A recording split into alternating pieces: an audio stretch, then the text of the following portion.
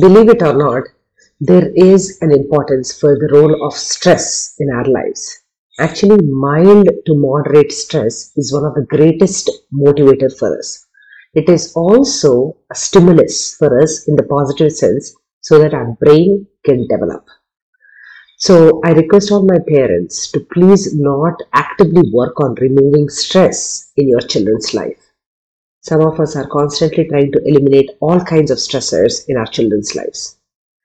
If you do that, you're not helping them develop resilience for themselves. We are not allowing them to test their own limits when the stakes are low.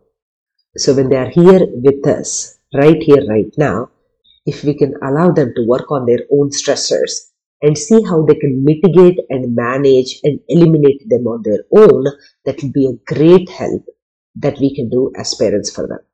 Of course, you can always tell them that you are going to be here for them, but it is also safe enough for them to try out things and how to take calculated risks.